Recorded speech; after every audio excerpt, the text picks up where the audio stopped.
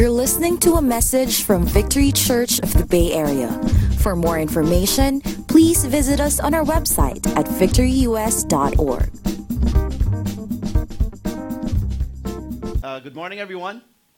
It's good to see everybody here this morning. It's good to see also new faces here. So, again, as Ryan mentioned, we want to welcome you if it's your first time here. And my name is Neil Bernardino, and I am the pastor of this church. And on behalf of everyone here, we want to extend you a warm welcome. And again, we hope this won't be your last visit with us. We pray that you would encounter God in a new and living way this morning. And all right. Would you open your Bibles with me to Ephesians chapter 1? And we're continuing our series on the mission. And last week we talked about an important element of understanding the mission, and that which is understanding the image of God. And today we're going to talk about the mission of God. And if you're in Ephesians chapter 1 already, would you please stand and we're going to read verses 7 through 10. Ephesians chapter 1, verses 7 through 10. I'm going to read from the English Standard Version. Okay, verse 7.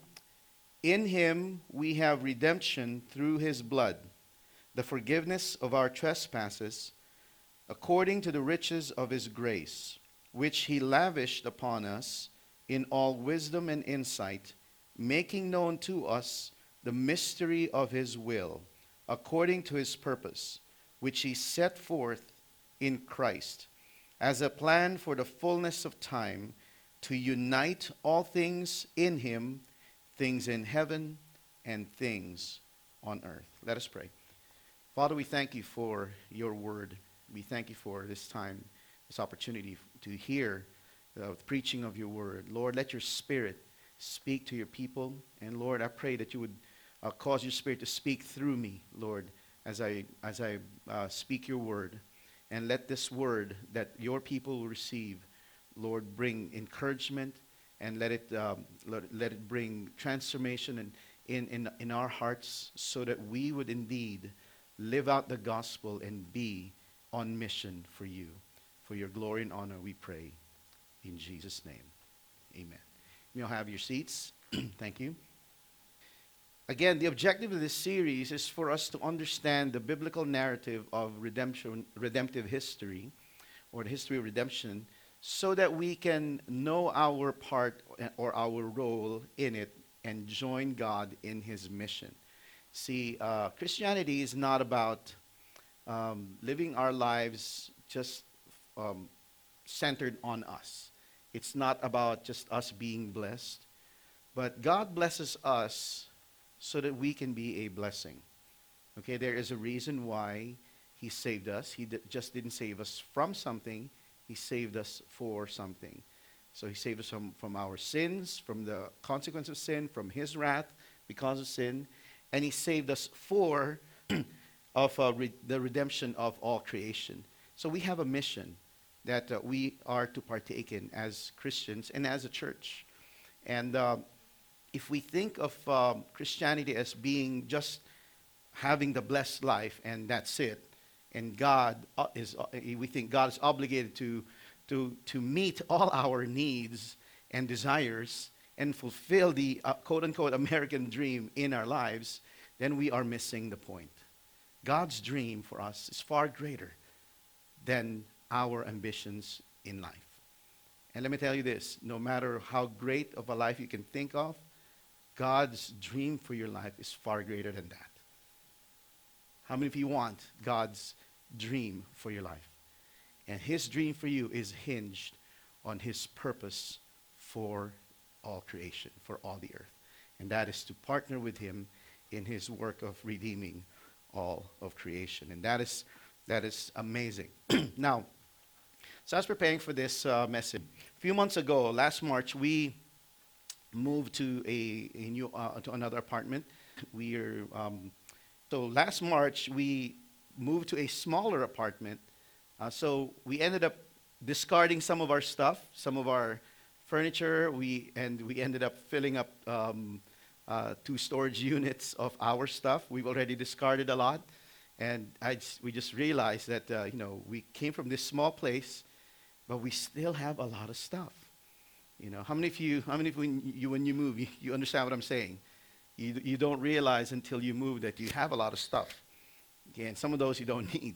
So we've discarded some of our stuff. And as we moved into our new place, we're neighbors with a lot of people here. So we bought some furniture that would match, or that would be, that would fit our smaller place. So and as we bought those, it was my project basically to assemble those furniture. But my kids said, "Dad, can we join you? Can we help you?" And they were so excited to help. And I go, in my mind, I can work faster. I can finish this, in a lesser number of hours if I just do it on my own. But since my kids want to help out, I want them to participate in what I'm doing. Even if it's going to take longer, I want them to experience the joy of building something and accomplishing something and enjoying what we've built together. And so after we've assembled a couple of those furnitures, we enjoy them, and I tell my kids, see, we built those together. We built that together, right? Yeah, I remember carrying those heavy planks, so putting them all together. So it was a joy for me. Again, it was going to be more efficient if I did it on my own, because it's going to be faster. But with them participating, it took longer, but, the joy was there for me and for them. And we share that joy. So we accomplished things together, and I wouldn't trade that for anything else. Okay? So to be doing something with your kids, that's one of the greatest things you can ever have. Those are some of the greatest memories you will ever have. Okay? Now, God is like that with us. He has a mission for us. And God can do anything, right? There's nothing is impossible with God. With just a snap of his finger, or just by a word from his mouth, things can happen. The entire creation, he spoke it into being, right? Nothing is too hard for God. So in his mission for this creation that is fallen, it's so easy for him to just speak things into being. But in his infinite wisdom and knowledge, and basically just in his infinite wisdom that we simply can't fathom, he decided to include us in his mission. It's going to take longer, but he wanted us to partake in it, to participate in that. So God has a mission for each one of us that he wants us to join him in. Okay? So in the passage that we read a while ago, speaks of God's redemptive plan for the entire creation. See, it says there, he is through Christ, by redeeming mankind, and through that plan, he will bring all things in heaven and on earth and unite them under him. But it is hinged upon the redemption of man. Okay? So, and this passage basically speaks of the mission of God. Now, I'm not here today to explain to you everything that is about the mission of God. I'm just going to scratch the surface of it, but at least my prayer and my objective today is for us to have a basic understanding of God's mission so that we can participate in it. And we're going to talk about our participation, the mission of the church, next week. Okay? So as we talk about mission, the question now I want to ask is this. What is mission? Okay? What is mission? That's the question I want to ask. And how is it related to the terms that we use in church? Missions and the word missional. Okay? Is there a difference among the three? So how many of you are familiar with the term missions? When you think of the word mission, especially in a church context, what comes to mind? Let's make this a little bit interactive. What comes to mind when you talk about the word missions? Outreach. What else?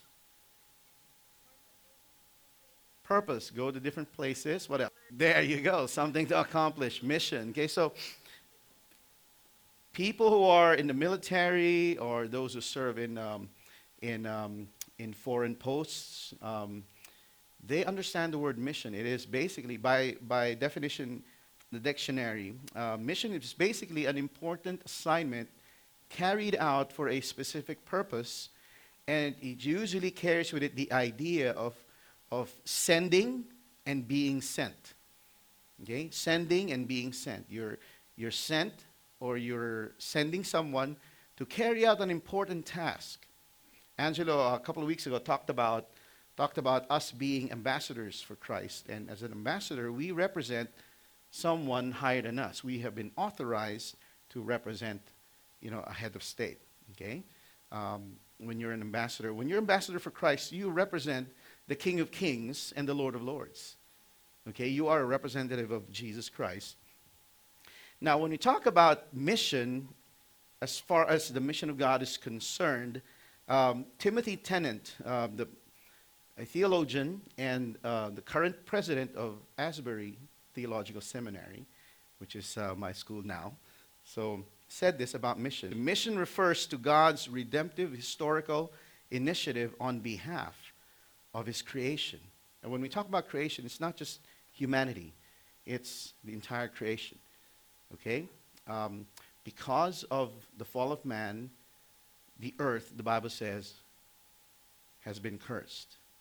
And so it is, and that's why the Bible also says that all creation that has fallen under the curse because of mankind's sin, it's groaning and longing.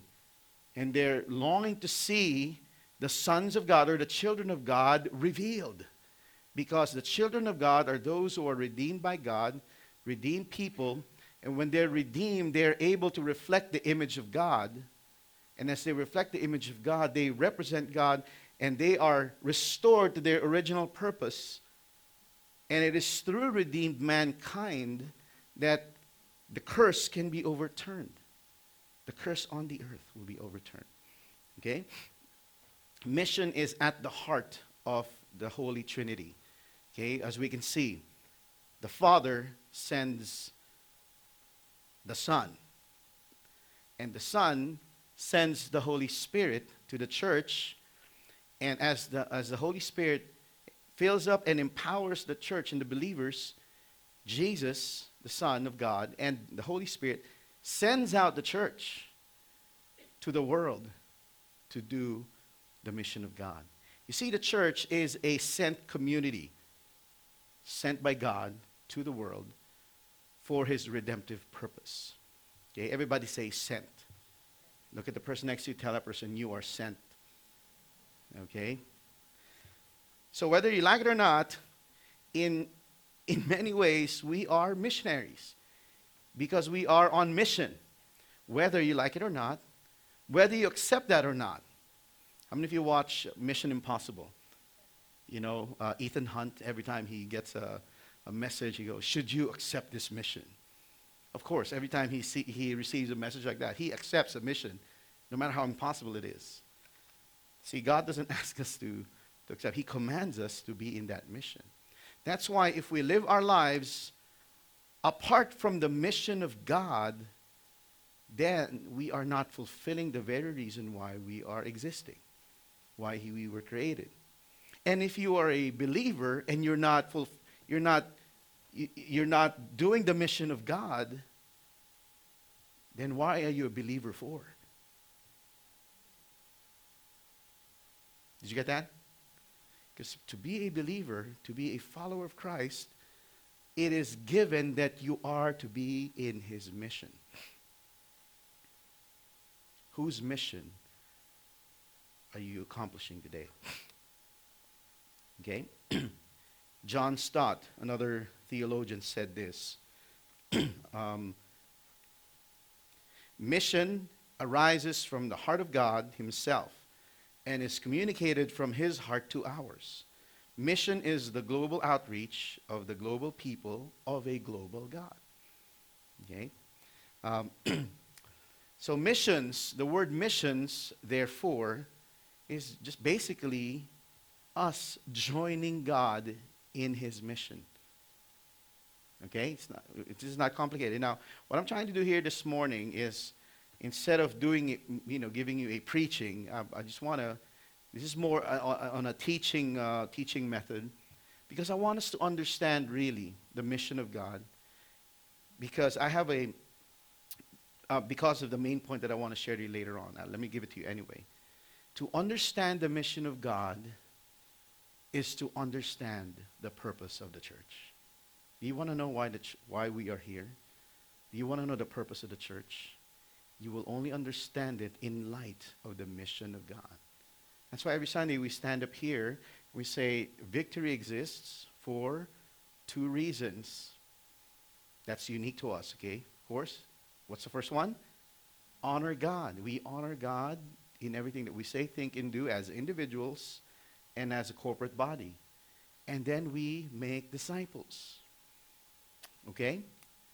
We are focused on God and his mission for us. Okay? So to understand the mission of God, now it is important that we understand the biblical narrative of redemptive history. Okay, what does that mean? That means we need to understand the story, the whole arc, the meta-narrative, so to speak, the whole story of the Bible, from Genesis to Revelation. What is the story? If you read the Bible, you'll find there are overarching themes that build up the story of God. But there is one theme that basically encompasses all the other themes, and that is the redemption of man. So from Genesis to Revelation and everything in between, it's all about the mission of God, the mission of redeeming creation, redeeming mankind and God's creation. Okay? So let's look at this story. Okay, I want you to see this. Okay, so here, this is basically the story that we have from the Bible. So from creation, from Genesis all the way to Revelation. All right? Now, in creation, God made man in the image of God. And he made them male and female. Okay? And then he gave them his purpose, his mandate, which is to fill the earth, multiply and fill the earth, basically multiply your kind, and secondly, subdue the earth. And mankind was supposed to represent God, because of all of God's creation, it's only mankind that had the image of God in them. So when creation looks at humanity, it's like they're looking at God, because mankind is supposed to be the image of God, representing God to all creation. Okay? And we are to rule in his stead, on his behalf. But the problem is, we all know this, mankind fell into sin, so man chose to be independent of God. So mankind fell into sin. You all know the story, right? And because of that, the Bible says, the earth is cursed, and mankind now is walking instead of in the blessing of God. They're walking in, the curse of sin, under the curse of sin, and they're in bondage to sin. And as mankind multiplied, they just multiplied people people with broken images of God, and their hearts and everything has been messed up because of the broken image of God, because of sin in their lives. Okay. Now, since the fall of man, God basically initiated his plan of redemption all throughout history. Okay, as you read the Bible, as you read Genesis, you'll see that God spoke to the serpent saying, I'm going to raise up someone from man, you're going to strike his heel, but he's going to crush your head. That was a promise of the coming Messiah who will basically get rid of the evil that has entered into God's creation. Okay? And then he started this plan and began executing it all throughout history. And so here we see, after the fall, God calls Abraham and calls him out and sends him to a place of his choosing.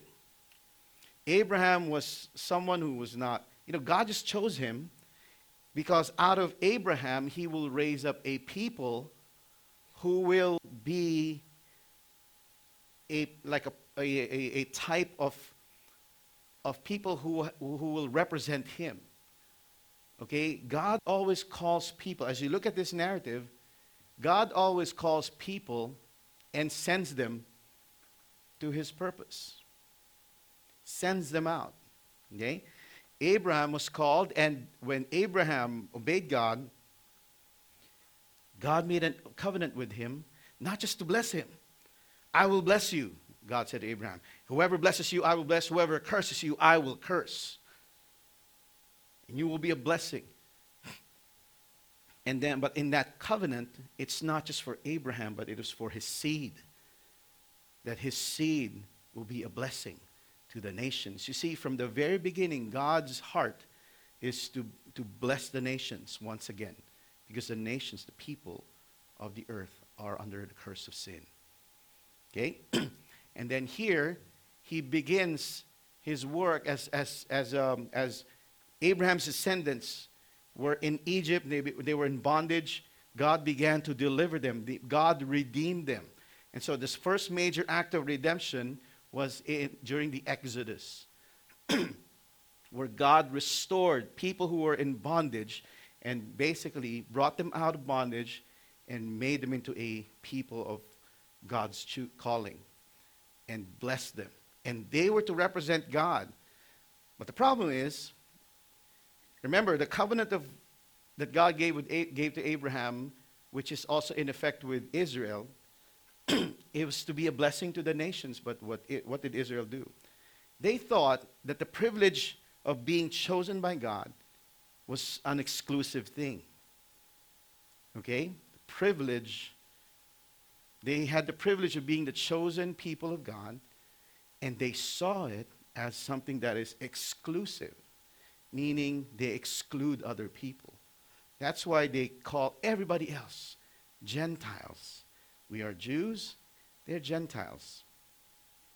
Right? In some other cultures, they became ethnocentric, meaning they focused on their identity as a nation, and they kept the blessing to themselves. They were a poor representation of God.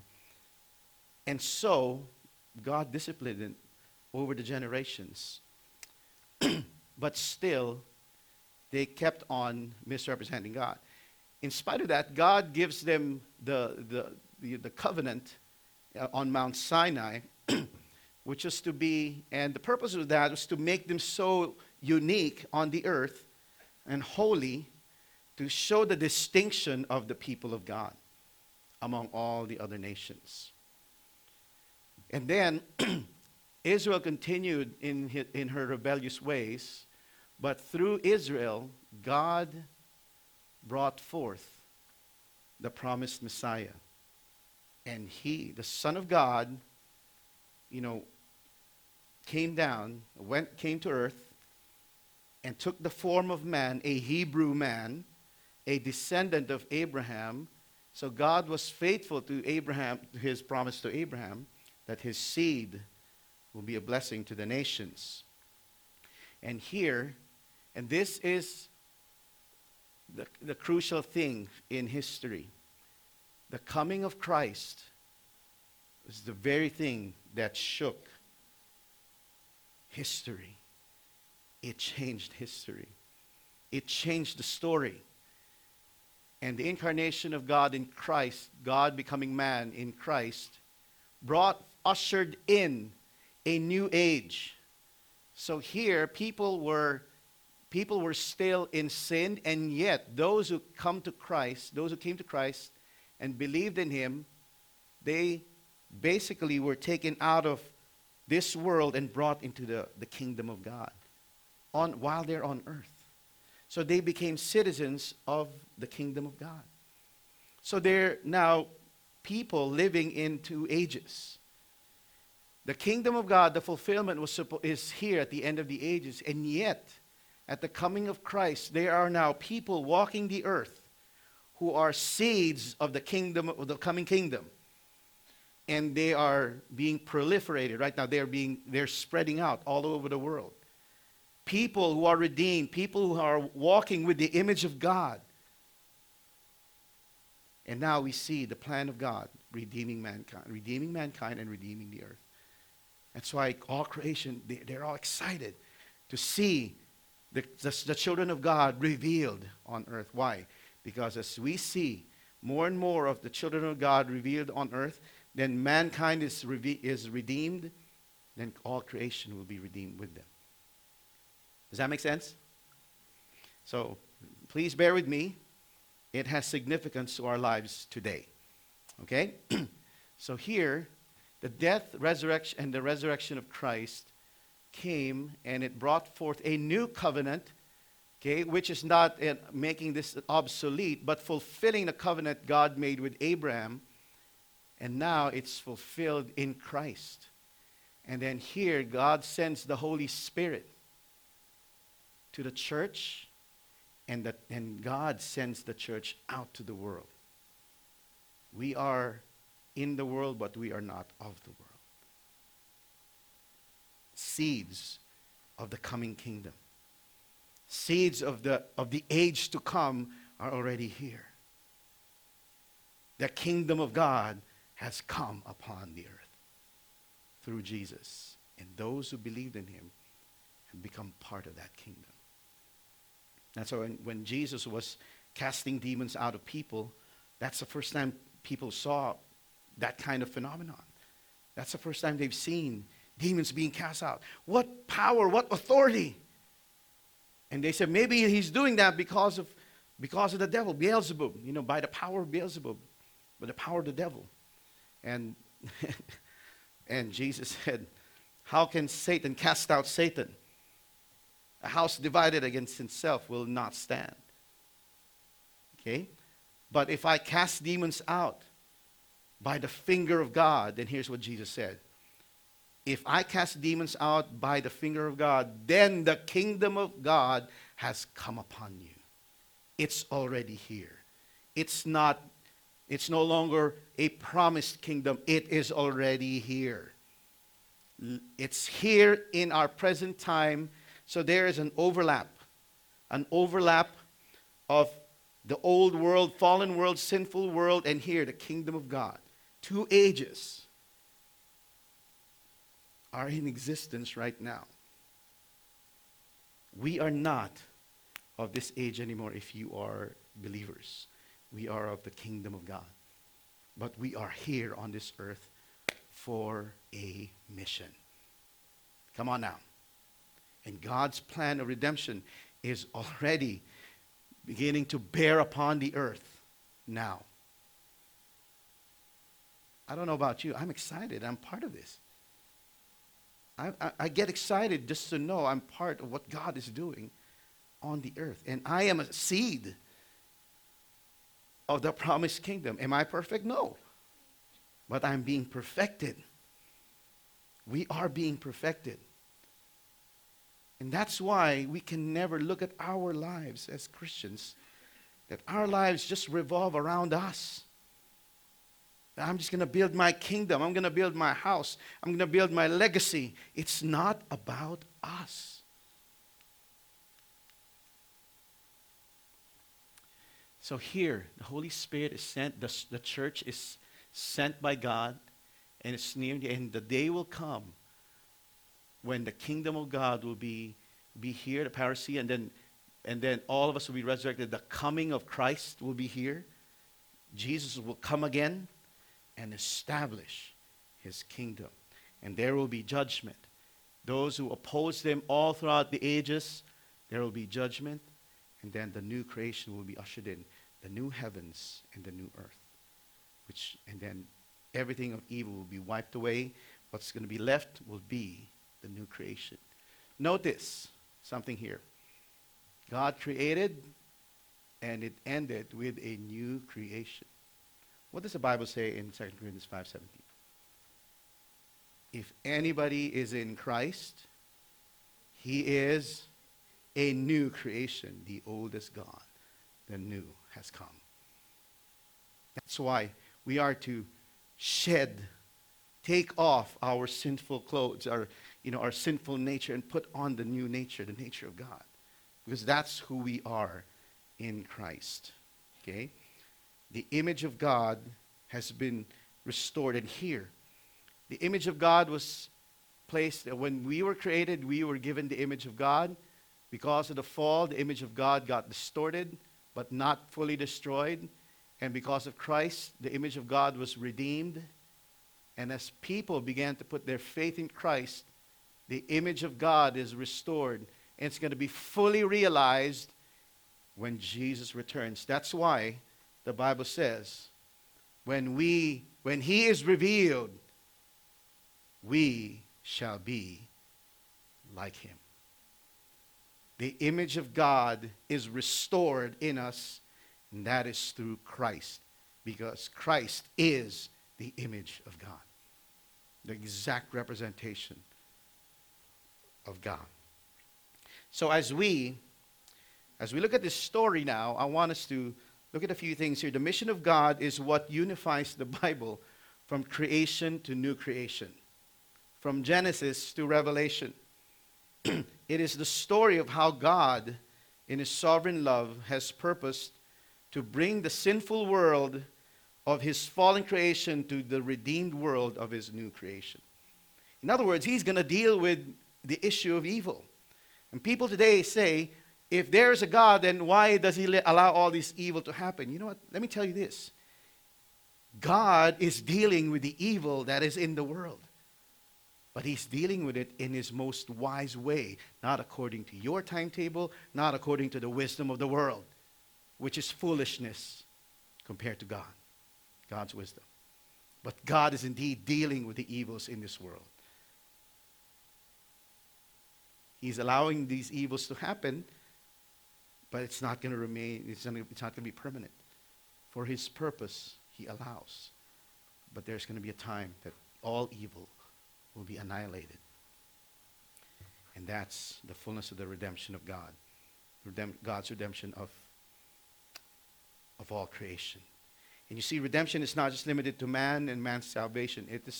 It also redeems every aspect of the human life. Man's social life, his political life, his financial life, his emotional state, his economic state, in every aspect of his life. So what are the implications now of this story? Knowing this story and knowing where you are here, what are the implications of the mission of God to the church? This is where it has significance in our lives now. Okay?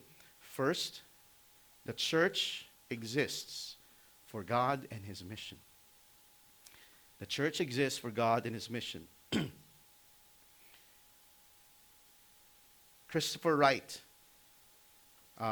in his book, The Mission of God's People, said this: it is not so much the case that God has a mission for His church in the world, as that God has a church for His mission in the world. Mission was not made for the church. The church was made for mission. The church was made for the mission of God. Tell the person next to you, we have a mission. We have a mission. Okay?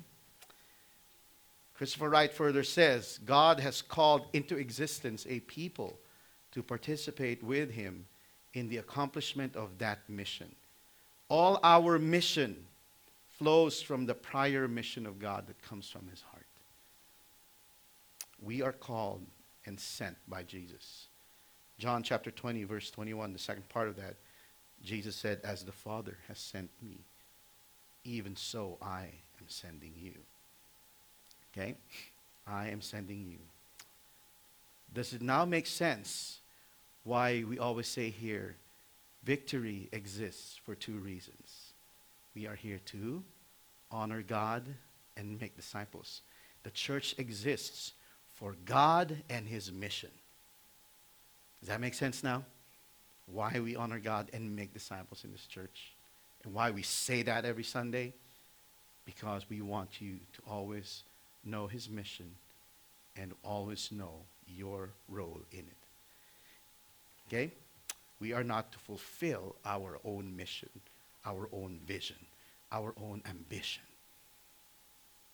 Find out what God's doing and fling your life into that. And can I give you a hint?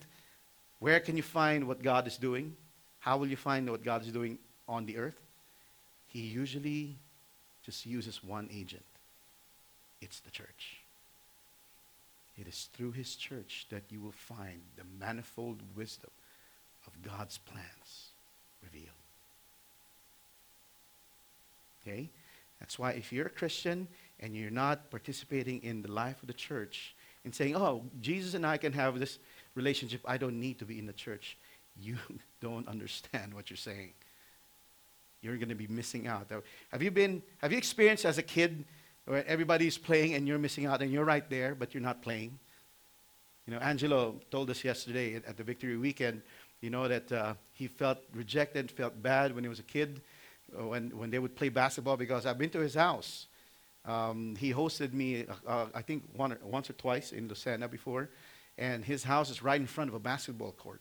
So, and he would play there as a kid, but when his friends, neighbors, the neighborhood kids they would play, they would choose their teammates, and then they would play, and then Angelo would be left. Isn't that what you said? And he said that the reason they're not picking him is because he's so good. Tell yourself that, bro. You tell yourself that. You miss out on what God is doing if you disassociate yourself from his church. The church is not perfect, but it is the place where you can find his purpose for your life. Come on now. I don't think you like this. The second implication is this. Okay, the second implication, the church is to know the mission giver. We exist for God and his mission, and because we exist for him, it is incumbent upon us to know him. We cannot proclaim that which we do not know. Come on now. We cannot proclaim truth that we do not know or we don't understand.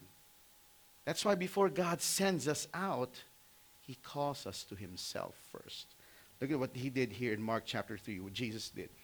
And he appointed 12, whom he also named apostles.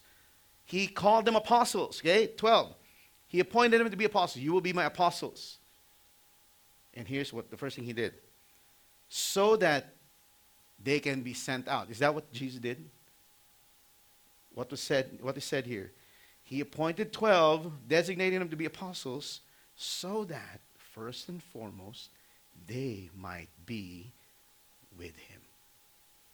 And after they're with him, in relationship, he might send them out to preach.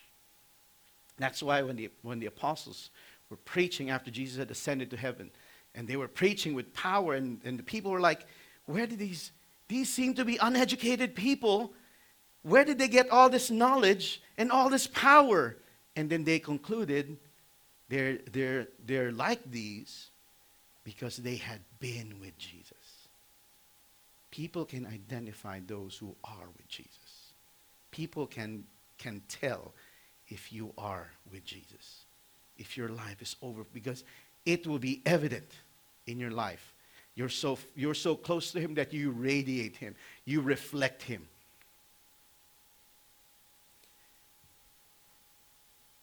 At the center of God's redemptive plan in history is Jesus Christ. He revealed the Father and his mission for the earth. Okay? He executed the divine act of redemption at the cross. And he exemplified the mission of the church before his people. This is what you are supposed to do. That's why Jesus is our example. He's not just God, he became man. And as a man, he exemplified how it is to do the mission of God as believers. And he is a central figure of the gospel message. It is therefore imperative that we know him. Okay? Before we are sent out, we are to know him, because we cannot proclaim that which we do not know. How can you tell about Jesus if you don't know him? Can I tell you Larry's secrets? Larry goes, oh no. Don't worry, brother. I don't know all your secrets. Just a few. Now, some of you who I just met like this week or today, I cannot possibly tell people about what's going on in your life or what are the things that you like, because I don't know you. But give me a chance to know you, then I can tell people about you. I can brag about you. Come on now. That's why same way I can brag about Ryan. So I was so proud of him. He's standing up here. A while ago. You're going to see a lot more of that. Yeah.